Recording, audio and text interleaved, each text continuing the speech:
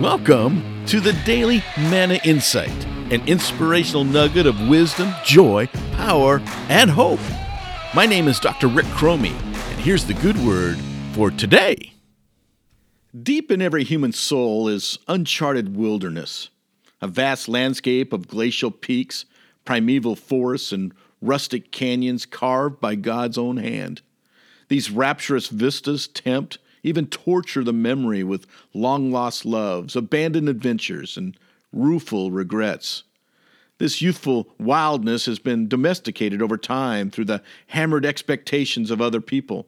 It's been tamed in the responsibilities garnered by choice and chance, some good, some bad.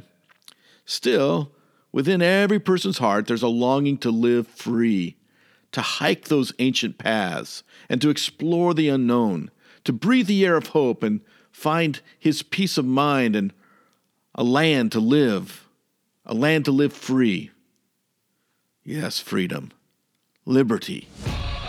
That's what we were made for. This has been the Daily Manna Insight. Thank you for listening, subscribing, sharing, and never forget, God loves you like crazy, and He is working.